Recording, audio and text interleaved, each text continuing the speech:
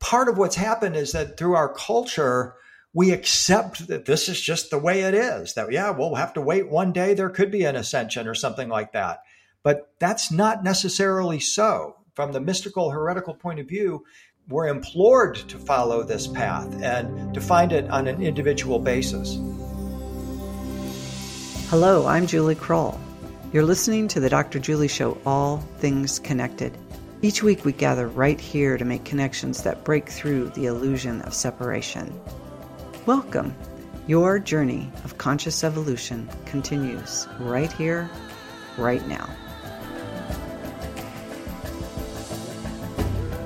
I was 11 years old when I first asked, why am I here? I was talking to God and I wasn't happy. Why do humans treat each other the way they do? How can people hurt each other like this? It was a different kind of why am I here? I wanted to go home.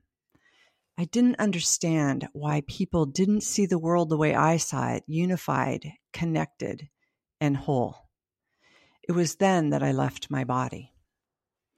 What followed was one of the most profound and formative experiences of my life, an ineffable wonder of non-ordinary consciousness. But what's more important is that it set me on a lifelong path of study, a deep exploration into the spiritual mysteries of life, and a broad scientific examination of the nature of reality. I wanted to help people find their own answers to the questions humans have been asking for millennia. Who am I? Where did I come from? What am I doing here? Where am I going when I leave, and how do I get there? And of course, why am I here? Our guest today says the quest to answer these questions triggers our natural spiritual abilities for transformation and evolution, both as individuals and as a species. Transformation leads to a sense of wholeness, holiness, and completion that changes our bodies, raises us beyond human, and enables us to walk with the angels in the sacred realms. This is ascension. I invite you to take a few conscious breaths, bring your awareness to your heart, relax, open your mind, and settle into your essential wholeness as I introduce our guest. First, my co-host, Dr. Paul J. Mills, is professor of public health and family medicine at the University of California, San Diego. He has over 400 scientific publications in the fields of pharmacology, oncology, cardiology, psychoneuroimmunology, behavioral medicine, and integrative health. He's the author of the new book, Science, Being, and Becoming: The Spiritual Lives of Scientists. Our guest, William Henry, is an author, investigative mythologist, art historian, and TV presenter. He's an internationally recognized authority on human spiritual potential, transformation, and ascension. William has a unique ability to incorporate historical, religious, spiritual, scientific, archaeological, and other forms of such knowledge into factually based theories and conclusions that provide the layperson with a more in-depth understanding of the profound shift we are actually experiencing in our lifetime.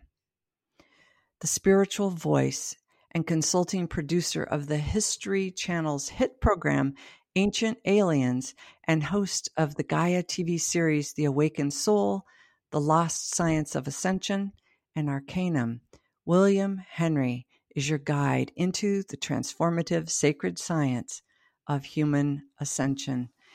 And we are so happy to have you with us here today, William. Welcome. Thank you. Thank you very much for having me here, Julie and Paul. Paul, I was just in San Diego this weekend. Had I known, we could have had a coffee or something together. Next time.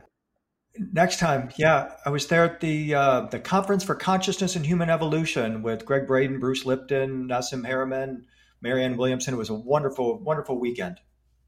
Great. I just talked to Greg about that. He said he had a great time. So nice. William, we are happy to have you here on the show. And this conversation is really an important part of the Main Street Mystics conversation. And with your unique ability to synthesize historical, religious, spiritual, scientific, archaeological, and other forms of knowledge, it's amazing that we can look forward to having this as a foundation for a real solid historical foundation, talking about ascension.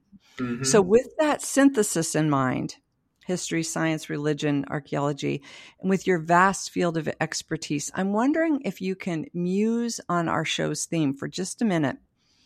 What is the idea of all things connected? This is the Dr. Julie Show, All Things Connected, and we're doing the Main Street Mystics series now. What does the idea of all things connected have to do with ascension and the quest to answer those questions? Well, in part, the quest for ascension is the quest to transcend duality. And by definition, once you've transcended duality, you're in the unity of all things. And that is a really big part of the flip. I mean, one reason why we incarnate is to experience duality, to experience that separateness. I mean, to think that, a part of ourselves is still in the collective, and a smaller part of ourselves incarnates on earth, has a human experience, manifests a human body in order to have that experience, and will one day wake up and return to that source and to that unity. That's one way of characterizing the ascension quest. So connecting with all that is, connecting the dots is imperative in the awakening process, and then ultimately in the ascension process. Well, I'm going to let Paul jump in here at any time, Paul, and interrupt us. But let's begin right there then.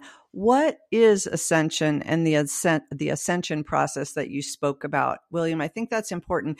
I'm going to just make an observation because in the New Age era, we've had a lot of conversation about the awakening and what awakening means. And some people will say, I had my awakening experience and I'm done.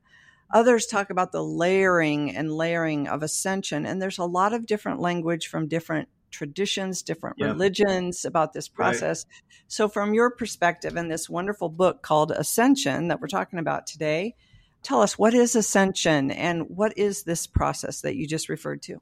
First, let me just state that I'm a historian and a practitioner of ascension, but my primary service that I was trying to provide in writing the book is, I've been studying human transformation into celestial beings or human transformation into an angel for 40 years. And I've been there since the 90s out on the speaking circuit and following the waves as we went into the millennium and then 2012. And then suddenly we're starting to hear a lot of conversation about the concept of ascension. And I was a bit surprised, to be honest with you, to recognize that many of the contemporary people that talk about ascension acted like it was something new, like it had never existed in human history before. And I thought, wow, there's a whole historical basis for what is transpiring right now. And what I set out to do was to provide a sort of a pathway, a foundation, a beginning place for this ascension process, that we are indeed in an accelerating ascension. Many people feel like we're going somewhere. I'm of the view that we've been up in the air for a number of thousands of years, and now we're coming in for a landing, and we're going to be on firm footage. And that what ascension is a quest for wholeness, holiness, and completion. The word they use in many of the mystic traditions is perfection. We want to become more perfect, which means more whole and holy and compassionate. And the idea is that in so doing, by following this process, we're not so much going somewhere as we are letting more of ourselves in. We're recognizing that we've been living a limited form of existence. And when we awaken, we realize there's more. And some people have, as you said, an awakening experience and think, hey, I'm good. But for others, there's much, much more. And in fact, it never ends. The ascension process is a never-ending spiral. We go into eternity. And so, again, what I set out to do was to provide a foundation, some stair steps, a recognition that these concepts of ascension are not new. And while people today might prefer to talk in terms of 5D or 4D, what they're really talking about are Christian concepts. And I want to make that point clear that it's important, I think, not to throw out traditional religion and their view of ascension, because that is the basis for a lot of this. And we can get lost in the language. And by recognizing that ascension is, in fact, at the core of all the world's religious and spiritual and mystical traditions, that brings a sense of unity. It acknowledges that there's been many, many, many people on this path. Perhaps people have had even past lives on this path. And we're all in it together. And that's an important part of the message. That's beautiful, William. Thank you. And you mentioned a moment ago in regards to ascension that we human beings come to Earth. In your book, Ascension, you wrote, "We ascend, Earth ascends." Now, yeah. I know this to be true, but why is that so? Why is there such an intimate link between our movement, humanity as a species, towards ascension, and that also helping Earth come along to her ascension? And what do other cultures say about this link between humanity and the Earth? Well, I think one of the things that we've learned, certainly in my lifetime, I'm 60 years old, and when I was 7 years old, we put a man on the moon, and we sent spiritually minded astronauts, or astronauts who became spiritually minded, like Dr. Edgar Mitchell, into space. And it brought them to tears when they looked back at the Earth and saw the wholeness and the unity, and in fact, recognized that our planet is alive. It's a living entity. And then Dr. James Lovelock comes along studying Mars for NASA and comes to this conclusion that our Earth is a living being and it has a consciousness called Gaia. These are all ancient concepts, that the Earth is a living entity. It's a living being. So is the sun. And that there's a consciousness, a web of intelligence that is woven around the Earth. And in fact, it's, the Earth is in many ways our womb and our nurturer. And we do assign many female characteristics to the Earth, I think appropriately. That overview effect that Dr. Mitchell especially is noted for speaking about completely changed everything. This was at the height of the Vietnam War. People were looking for an inspiring message, and they read the Christmas story from the Apollo space capsule. And it just transformed so many people. It caused a massive awakening. So I think that started a recognition that our Earth is also an evolving being. The Earth that you and I live on does not look the same as the Earth did 10,000 years ago.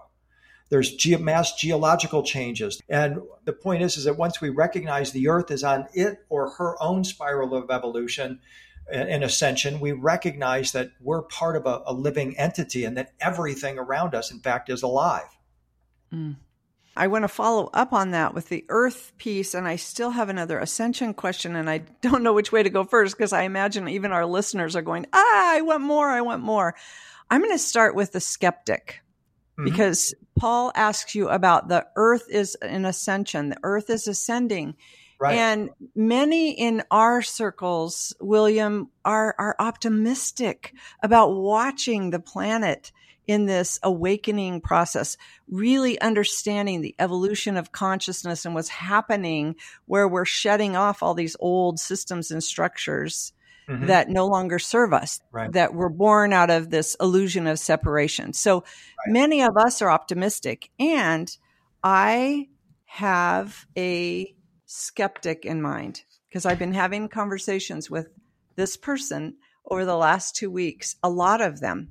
So there was a quote here, and then I do want to get back to an ascension question that you had, but I love this sentence. All human growth and development is aimed at returning humanity to this pure state of being, our original state of perfection and existence in our light bodies. Right. So here we're talking about we're all in this process of ascension. You just mentioned Gaia herself. I'm in the process of a series called Conscious Planet. And so many of our episodes, our listeners listening to this now have just listened to 6 or 8 episodes of Conscious Planet. So they're going to be familiar with this. But my skeptic that I have in mind would argue and say, how can you say, he'll say, I'm cynical. I look around and the world looks horrible. It looks dark. It's falling apart. We're treating each other horrible. We're on the brink of World War III or nuclear, and we're literally going to destroy ourselves. So there's so many of that thought, that mindset out there that are really cynical. What can we say to our listeners that give us hope that this is a part of our evolutionary process, that not only are humans in this ascension process, but so is our planet Gaia, planet Earth? Well, this question I think is best answered by the book of Revelation. You have so many people in I'll just use the term New Age consciousness community that speak about a new human and a new earth. That's a concept that has a direct place of origin. About 150 BC, Jewish mystics called the Essenes envisioned a new Jerusalem coming out of the sky, and a new human and a new earth, a new heaven and a new earth, and along with a new humanity. And furthermore, that book of Revelation tells us of a time exactly when that would happen. An end time, as they described it, a time of a second coming, a time when there would be massive changes on the earth, cataclysmic earth changes, wars, rumors of wars, plagues, all of the things that you're experiencing today, AI, transhumanism, demonic technology, trying to take away the concept of the human soul, control, all of that. That is all described in a very archetypal and symbolic way in the book of Revelation. But the spoiler alert is the children of light win. The good guys win. The darkness is dispelled. This is a phase we go through. We welcome the challenge of AI. It's forcing us to push back. We're saying, no, this is not what we want. We don't want to turn ourselves into machines and puppets on the string of some global economic order that makes us soulless robots. No, that's not what we want. So now we're challenged. We're forcing ourselves now to have to stand up. But the point is that I'm trying to make is that it presents a way to navigate this. It gives us hope.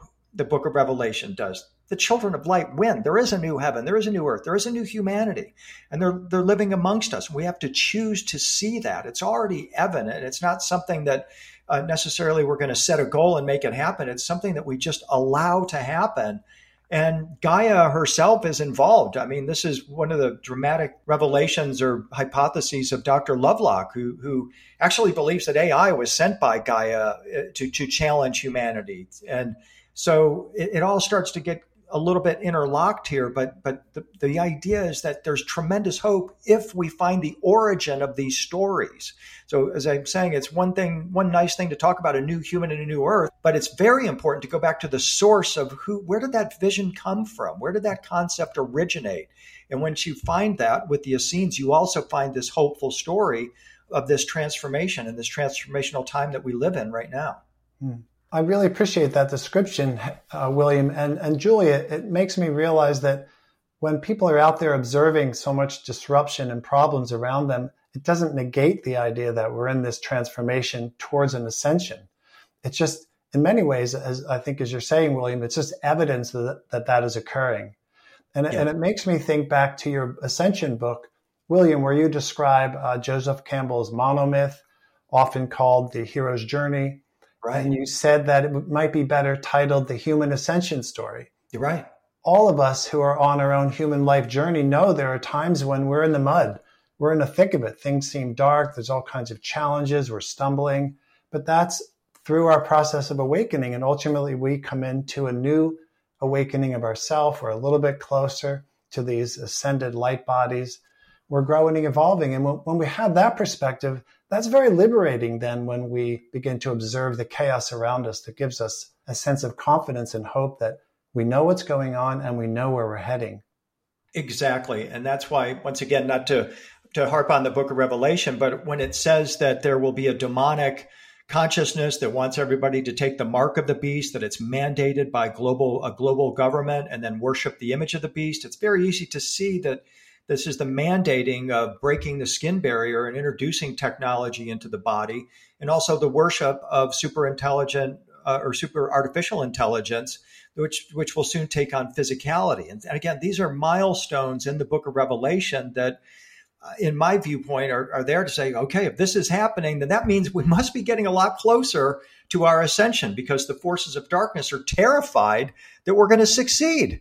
that just imagine if we have a fully awakened humanity, a fully functioning humanity that's fully empathetic, sympathetic, compassionate, and wields unique healing abilities. No more pharmaceuticals, no more need for the technology. We have it already built within us. It's our body, and part of the ascension process is to awaken those capabilities.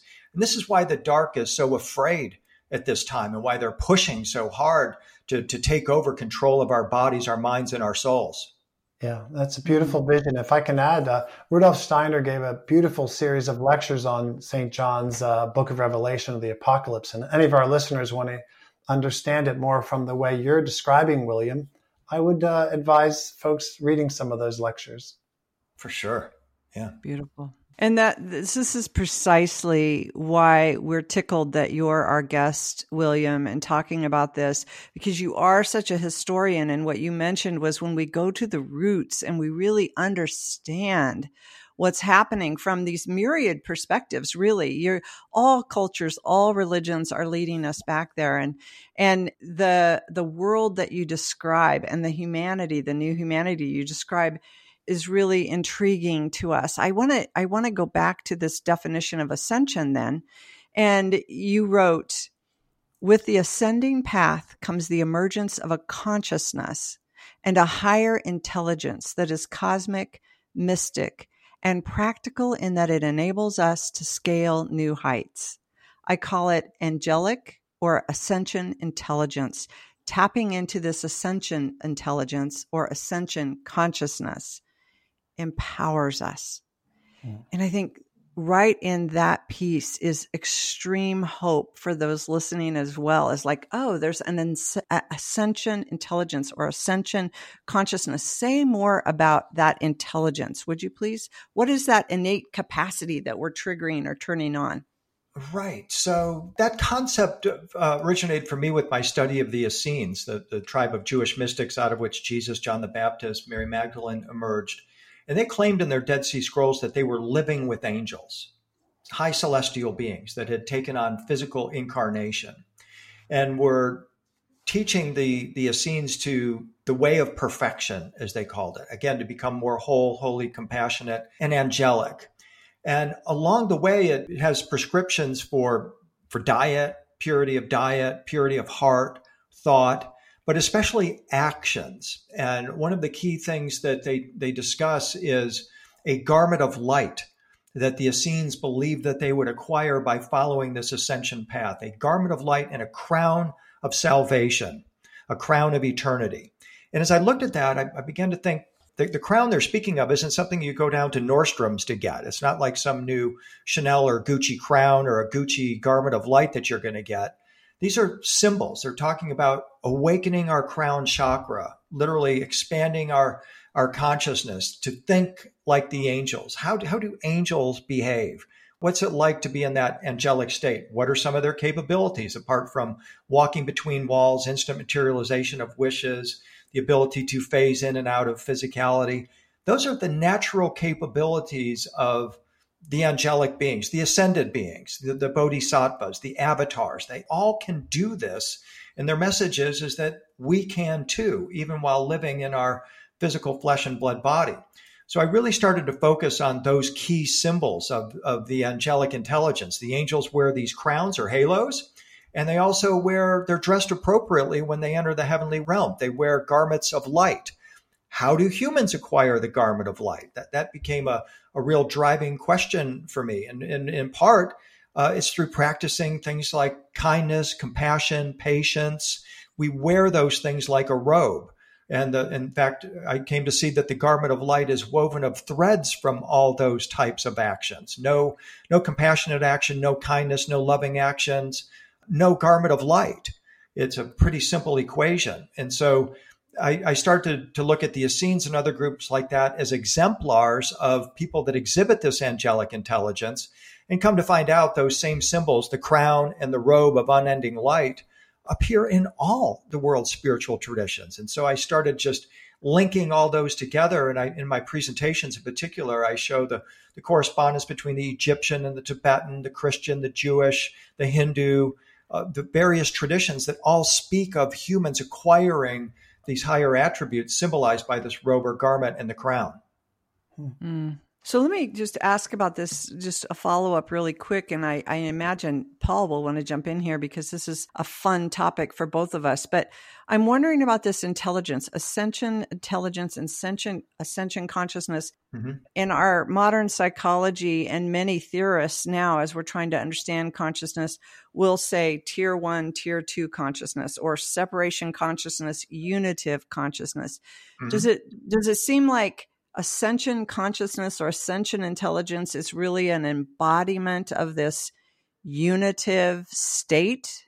Yeah, absolutely. I mean, think about what kind of intelligence or knowledge, ability, feeling would it require for you to walk through the wall behind you? That's ascension intelligence. That's the angelic intelligence. Those capabilities, the understanding that all of this matter, while it appears to be solid, is energy in motion, is mostly empty space. It encompasses quantum physics. It encompasses the idea of entanglement, and it encompasses many sciences, but it's also a condition of the heart. Foremost, that's the teaching that occurs over and over again, that who is able to climb, who can ascend the mountain of the Lord? Those with clean hands and a pure heart. And fortunately, thanks to COVID, everybody's been washing their hands more. So now, perhaps thanks to COVID, we'll also purify our hearts, and then we will be able to ascend the mountain of the Lord. Beautiful. And what you're saying, particularly about the way that we can tap into ascension energies, essentially it's in our control when we begin to practice more gratitude, compassion, even self-love, self-compassion, etc. Absolutely. That's the gateway. It's not out of our reach. It's not hard necessarily. It's just a decision. And William, if I can ask you a question, can you give us some insight into how living that kind of life and those practices has transformed your own experience of the ascension process, the light body, and so forth? Sure. Yeah. I mean, I've started again researching this idea 40 years ago. I'm 60 years old now, and I was in college when I started, and probably for the first 35 years, most of my quest was on the left brain side, the intellectual side. And then as I keep developing this, I'm realizing that it's more about a purity of heart and the condition of the heart and self-love that is required. And in my own experience, and I won't go into details, it has caused me to have to make very painful choices in my life, perceived painful choices to walk through that gateway of the heart. And now I'm in a much more, I would say, a more, I guess, a dedicated state of exploring it. I'm using psychedelics. I'm using MDMA. I'm using many of these serotonin-based compounds that open up the heart, give you that feeling of euphoria, connection with all that is. And I'm finding that has been of a tremendous benefit. And very interestingly, as I'm getting more into this, what they refer to as the plant medicine community, I'm hearing more and more stories of people having tremendous ascension experiences. That is one way that my experience has evolved. And I feel like, that might not be appropriate for everybody, but in my quest in the past 40 years, I very early on learned that the creation of the light body, and from the Egyptian perspective, involved tones, lights, and plants that were psychedelic. And they made oils out of them. Even when Mary Magdalene was the chief apostle of Jesus, she was a mistress of the oils, a miraphor. She knew all of these secrets. And so I'm personally quite comfortable in exploring the role of plants and plant medicine, tones, lights, to open the heart. I mean, that is what is so hard for so many people, was for me in many ways, was to really feel that self-love. And if we can't feel that self-love, it's going to be a tougher road for you. And again, it's very difficult, was for me anyway, to make the choices I had to make to step into that self-love and to recognize those parts of myself and to embrace that part of myself. You mentioned the different experiences and using plant medicine, which is really kind of a hot button right now. It feels like there's a swelling culture of those experimenting with plant medicine, but also toning and using the voice. There's the beautiful new ways of awakening. Your book, Ascension, also has myriad stories of those who have had ascension experiences. And so I'm wondering for our listeners, if you might want to just give us some examples of what you're speaking of what is an ascension experience for different people. There's a variety of different experiences. And some people will say, oh, I had a near-death experience, or I talked about an ascension experience in our opening, that when I was 11 years old, I had a near-death experience when I was 4. And so a different realm opened to me. I was walking in both worlds, and I was looking at this planet going, I went out of here. There are many, many different kinds of ascension experiences. I'm wondering if you could just share some with our listeners so they can get a feel for what we're talking about here. Right. I'm just going to go with the one that is the most informative to me, and that's the story of Enoch. The reason why I think Enoch is important is because he's like you and I, and many of the listeners, I'm sure.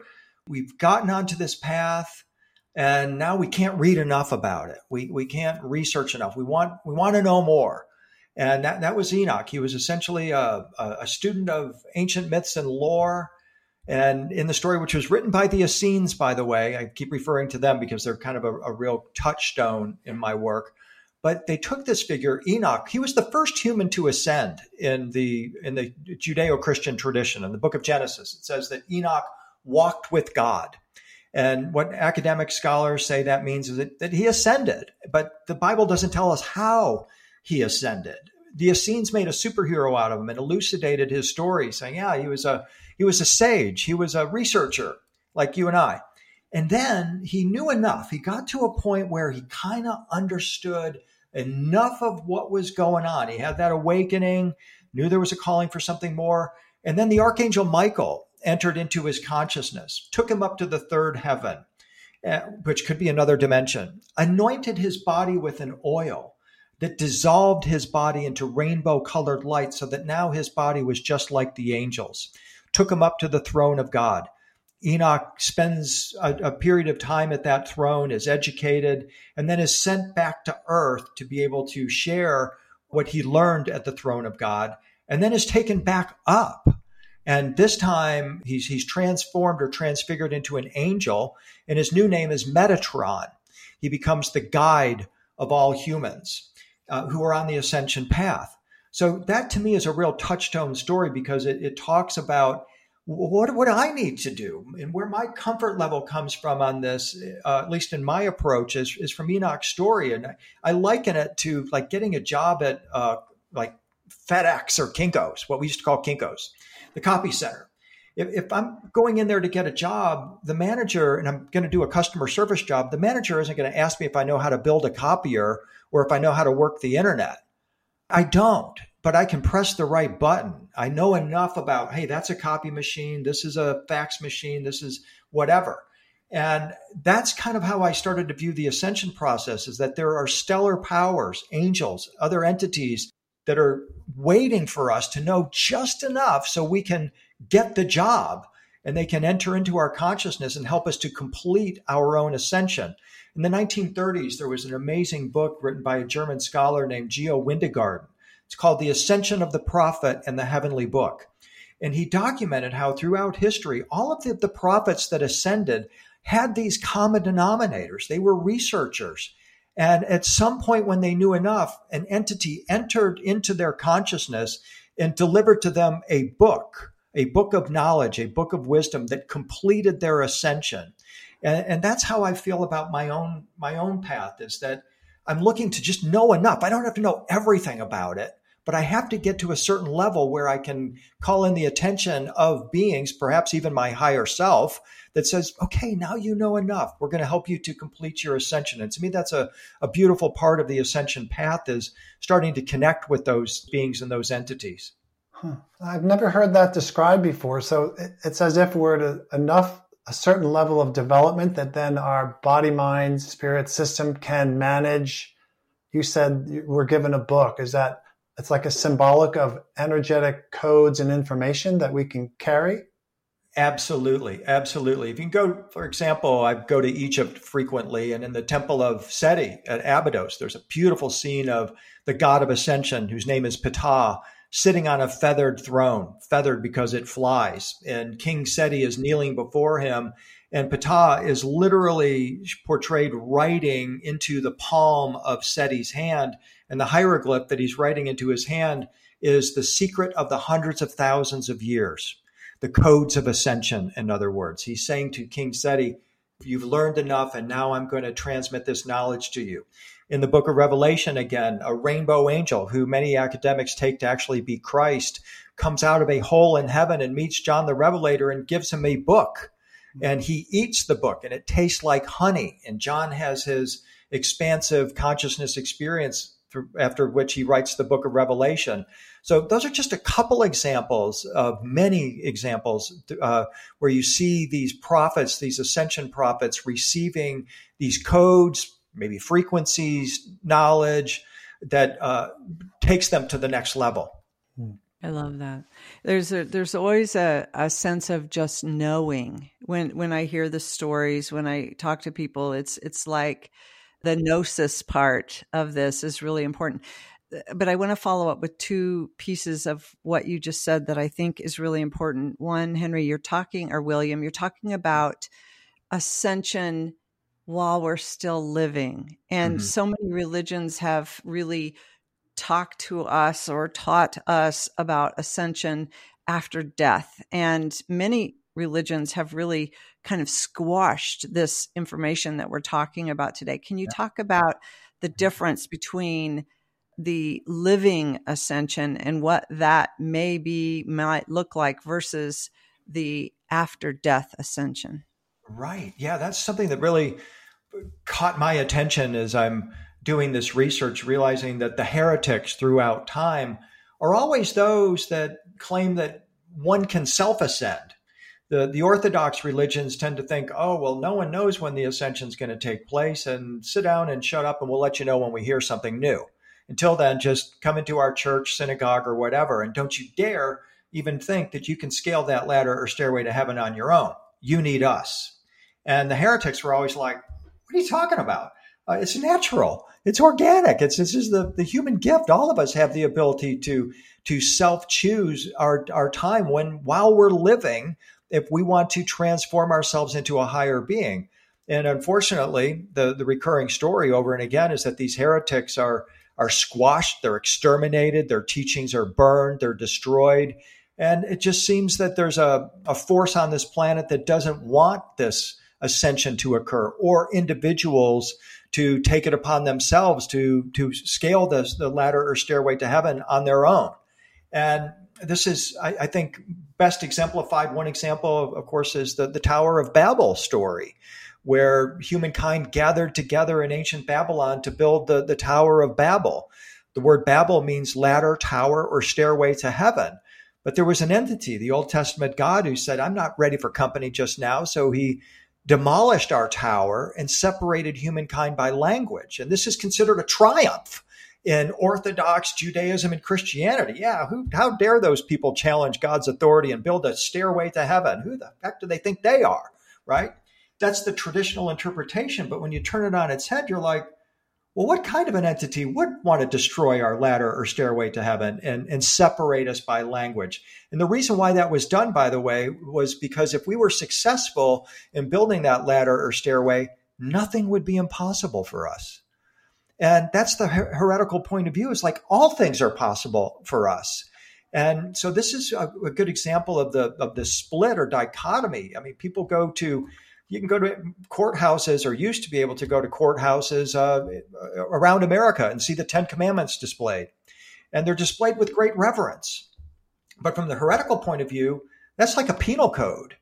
Because before the 10 Commandments were introduced, the mystic Israelites, the Jews, were practicing ascension. And they were God was married. God had a wife. Her name was Isis or Hathor. And everything was all about connecting with the heavenly host. And then after the 10 Commandments are introduced, all of that is destroyed and it becomes heretical. So part of what's happened is that through our culture, we accept that this is just the way it is, that, yeah, we'll have to wait one day. There could be an ascension or something like that.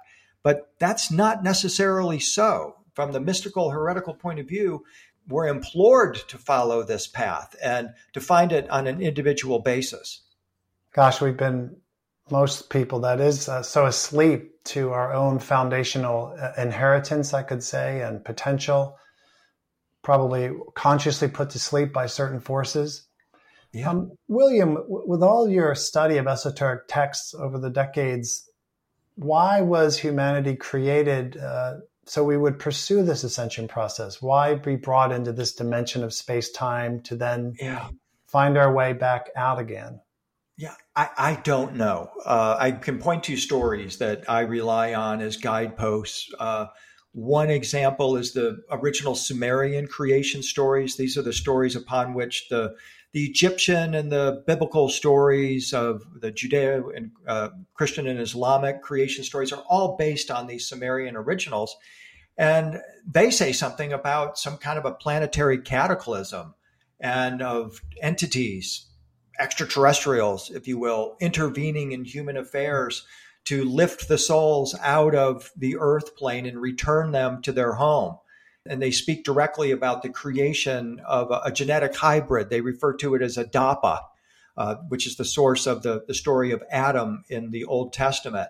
And what's interesting about the story of Adapa is that it's a loving act by an extraterrestrial entity, an otherworldly entity who, from our modern perspective, we would say genetically modified humankind.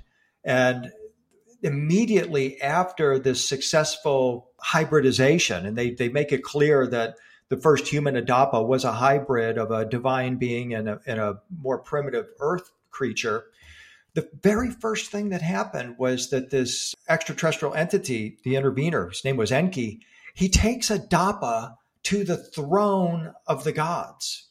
It's an ascension story. So the oldest human story is about the creation of humankind. The second oldest story that it's attached to it is how this new creation, Adapa, successfully goes to the throne of God. Now it becomes somewhat of a morality tale because we're then denied immortality. But the point is, why would an extraterrestrial entity come here, create perhaps a hybrid race, if that's true, and then take it up into the heavens if the creation of the human body or the fashioning of the human body didn't have to do with ascension? And that's my one of my operating premises is that, yes, I think there was intervention in human evolution. Our evolution was accelerated for the purpose of making our body a more conducive vehicle for the ascension of the soul. There's something intrinsic to the design of our body that is holy and sacred and refers to our ascension. And this is why I'm so adamant about waking people up to the dangers of AI and transhumanism, because we've got little children, 20-year-olds, playing God with genetic technology, with nanotechnology and artificial intelligence, and thinking, oh, we're going to take over the human body and we're going to augment it. I'm like, not so fast. Not so fast, because there's something truly special, sacred, and holy about our bodies that we haven't even tapped into yet. So many of the foundations of religion speak that we were created in the image and the likeness of the Godhead. So there's a lot of information there relevant to what you were just speaking about. Absolutely. We're to mirror Christ at the time of his second coming. And this doesn't mean we're going to be 5'10" Jewish guys that are bodybuilders with long hair. We're going to mirror Christ in his glory body, his resurrection body, his rainbow light body. And that's what we're to be doing. And that is part of the ascension process as well, is cultivating that divine heavenly body while we're in our earthly bodies. Yeah, you talk about humans as little gods with a lowercase g, with superhuman powers, with massive superpowers. Mm-hmm. And so you just had mentioned that we don't even know the grandeur of this vehicle, this body that we're in. We haven't even peaked where our capacities. I'm wondering if you have an imagining of the magnificence of our innate capacities, like what's yet to come. Where are we going as a species? What's on the horizon in your imagination? Well, I think something that excites me is the incredible emphasis in the spiritual community, consciousness community, on the pineal gland and the ability of the pineal gland to release secretions and hormones that can heal the body, connect us to other realms. And that to me is what's really next, is understanding that our body is the temple and learning how to get between the temples and utilize what's there.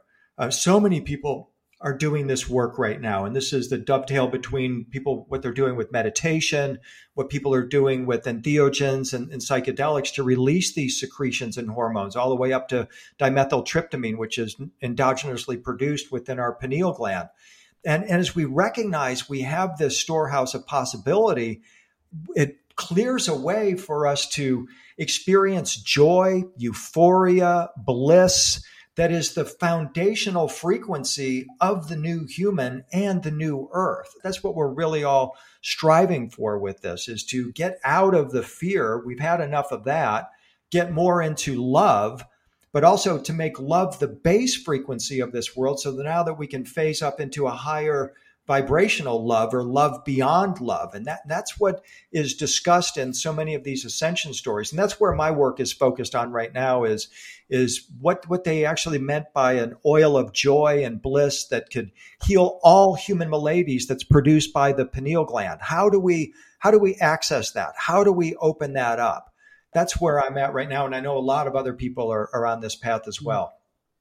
That brings my mind back to something we spoke about a little bit ago about, yes, self-love, compassion for others, gratitude, right, empathy. There's a whole field in positive psychology and psychoneuroimmunology where people are studied when they're beginning those practices. And there's a lot of data just showing how it does begin to modify neurohormones in the body, helps cardiac functioning to improve if you've had cardiac damage, endless amounts of research. But I haven't seen anything yet on studying how it might be influencing the brain, the pineal itself, to develop these compounds. That would be an exciting area. And I suspect, based on what you said, that that's all happening when we practice these, let's say, virtues as they're historically understood to be. And I suppose there's a reason why they were encouraged historically. Yeah, absolutely. And again, we're living at a time where we have access to this knowledge. There's no reason why ordinary people can't become extraordinary, fully functioning human beings. We have the communications, we have access to books, we have access to teachers, techniques, diet, everything that we believe we need to do this. Now what we need to do is just find the way that is appropriate for each individual and make our way up the next rungs of the ladder, so to speak. I love that. And of course, here with Paul and the integration of this science, at the same time, we have these teachers, we have these practices, we have so many wanting to say, okay, what about my own personal journey? We're waking and we're, okay, what's the best diet for the light body? What's the best mantra? I am light, I am light, I am light. Right. So, but now the science is coming along with us and raising this whole conversation to a whole new level. And so it's an exciting time to be alive on the planet and to watch this process where science and spirituality are really literally converging into this unified message of our human potential. I totally agree. And I think in the coming years, the next 3 to 5 years at most, you're really going to see an explosion in this area of that marriage of science and spirituality and practicality, where people will begin to go to maybe, imagine going to a resort and you're able to tap into these techniques for a weekend, be it, through meditation or plant medicine or other experiences where you're literally transformed in the space of 3 days, 5 days, and it carries with you from then on. And if we multiply that by millions of people, that is where this incredibly profound shift is going to happen. And we're right on the cusp of that right now. And it's going to be, as you say, so exciting in the next few years as this just mushrooms and as it just goes exponential, where more and more people are feeling this and feeding into this new humanity, new earth kind of thought sphere in choosing and saying, okay, we can do better than what we've done. And we're going to create a more just civilization, a more righteous civilization. We're going to connect with these otherworldly entities, and we're going to be a planet that is more highly evolved than ever. And that's where we're at right now. And I'm with you, just on the edge of my seat, and can't wait to see where we go with it. I love that vision too. Makes me feel very hopeful. And I very much want to see humanity come into its own. That's going to be a beautiful sight when that happens. And we spoke a little bit about gratitude and other kind of virtues to practice to get us along on the ascension path. In the book, William, you also wrote, if we wish to ascend to a higher reality, we must begin to think and act like beings who already live there. We have to think and act as if we are already living there. So how does that thinking process also help us?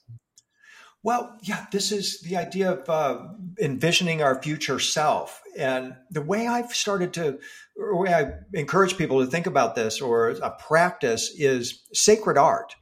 When we're looking at images of Christ in his resurrection body, or the Tibetan guru Padmasambhava in his rainbow light body, any of the avatars, what we learn over and over in these traditions is that the image is a conduit to that being. The Buddha, Christ, Padmasambhava, these are busy guys. They're out doing whatever they're doing. But an image is a way for us to connect with them. And now we have the neuroscience to understand why that is. We know we have mirror neurons in our neocortex that fire when we're looking at an image of, for example, Jesus transfiguring into light. Part of us is looking at that, and our neurons are firing as if we are turning into light. So we're kickstarting the process. In fact, this is the sacred principle of the icon makers in early Christianity. When they were going to teach about the transfiguration or metamorphosis of Christ into light, they didn't read anything from a book. They showed an image of him transfiguring into light and had expressions like, the image will show you the way, and enter through the image. That by making eye-to-eye, soul-to-soul contact with the image of Christ transfiguring, we were capable of receiving that divine light that was coming from him, and our own biology then takes over. We naturally know how to do this, but we've got an editor in here that says, oh, chill out, William. You got to go to the grocery store after this interview. Don't turn into light after looking at this image, right? But what if we could take off those brakes? What if we could fully embrace or let in that divine light and begin to mirror it, not just to the image, but to one another? That is a tremendous practice that all of us have access to. Anybody can Google Transfiguration of Christ and find an icon and begin contemplating and meditating and reflecting on that image. And it incrementally will move us. I mean, I'm not saying, hey, if you look at an image of Christ transfiguring, you're going to turn into a light being, but it's going to move your needle. As you move the needle, you're then going to be ready to move the needle a little bit more. And more of that light and that consciousness will shine through you in new ways that you haven't even thought of yet will start to come into your consciousness. Oh, I need to do this meditation. I need to take this walk. I need to visit this sacred site. I need to develop this practice. It's individually specific what each of us need to do to get there. But the point is starting and then allowing that process to unfold. I'm so glad you brought up art, because it was one of my favorite parts of the book when you started to bring in the sacred arts and really talk about art. And I know the neuroscience is matching us there, and the therapeutic value of art, of creating art, looking at art, viewing art, and then the spiritual ascension that comes from this. And we have not even tapped into the energetic vibrational frequency of the potential here of what's here yet. So I'm imagining, and Paul, I'd love to hear if you have any imaginings here, but I want to ask you one more question here before we close. But I'm imagining those 3-day weekends that completely change everything, that I might get to go to an art weekend while you might go to a plant medicine weekend, while Paul might go to a sound healing medicine and we're all having these 3-day weekends, and they're very different because all of the paths, we have so many paths here. So my final question to you, unless Paul has anything, is that envisioning this new earth, envisioning this new world, this new humanity is really important to us. And we brought this Main Street Mystics series forward so that we can really help science and spirituality converge and talk about why humans are having this experience. I'm wondering if you have a recommendation for our listeners of what's the call to action. From your perspective, you are totally all in on this as well as Paul and I. What would be that call to action of the listeners of where to begin? What's important now as we start talking about our collective ascension process? Well, I think it's individually specific and it ultimately connects with the collective. But for an individual, you already know what you need to do. You're just procrastinating on it. It's that thing you keep putting off day to day, maybe year to year. Do that thing. It could be a tough choice too. Or it could be really easy. It could be just drink more water, take an art course. It could be something really simple that you're putting off. I'll do that when I feel a little higher on the ascension path, something like that. No, we have to start with that thing that we're putting off, because in my experience in doing coaching and that, I realized that is the thing that is the first step, and it opens up a gateway that can just be literally a superhighway for some people. It's just that one little thing that they need to do. And so I encourage, start with the little things, get a snowball effect going and build it up, but also have that vision of ultimately what is going to be happening in your life that will be different than what is presently happening. Each day we're doing habitual things mentally, physically, spiritually, and emotionally. Once we get into our higher ascension intelligence, we'll be doing different things mentally, physically, spiritually, and emotionally. Try to imagine what those things are. List them out. Try to come up with 20, 25 new things that you'll enjoy doing mentally, physically, spiritually, and emotionally when you're at a higher level of ascension intelligence, and start doing those things now. And that's how we gradually raise our vibration. And that's something else I encourage as well. Let's not make it a giant leap. For most of us, at least certainly for me, a gradual, gentle spiral and transformation is preferable to being forced to make a giant leap. Wonderful. Paul, any last comments from you before we close? William, this has been amazing. I really want to thank you for joining us. My pleasure. And being here. That was a beautiful response. Paul, anything last from you? Just echoing that, I can't think of a better way to close, William, with your significant, just practical advice for people. Start now, start today. Listen to that inner voice, that inner wisdom, those promptings we always have, but it's so easy to just turn away from. Stop turning away and start listening. Thank you, William. My pleasure. Thank you. Yeah, thank you so much. And I want to leave you listeners with the words from William in the book Ascension. Enfolded within these stories is the promise that we can ascend. We have the ability. We are generally wired to ascend. The desire to ascend is an answer to an ancient call to transform our world, our planet, into a place of righteousness. You know this world exists. You might also realize this transformation is your mission. I'm Julie Kroll. You've been listening to the Dr. Julie Show, All Things Connected. This is the Main Street Mystics series with co-host Paul J. Mills. Remember, together, we are creating connections for the good of the whole. Until next time, I'm sending you a world of love. Bye for now.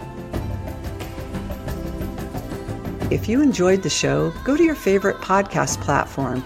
Remember to subscribe, rate, and leave us a review. Also, please consider supporting the Dr. Julie Show at patreon.com/allthingsconnected. When we each give a little, we all get a little more. You can stay in touch with me at juliekrollemail.com. Thanks for listening.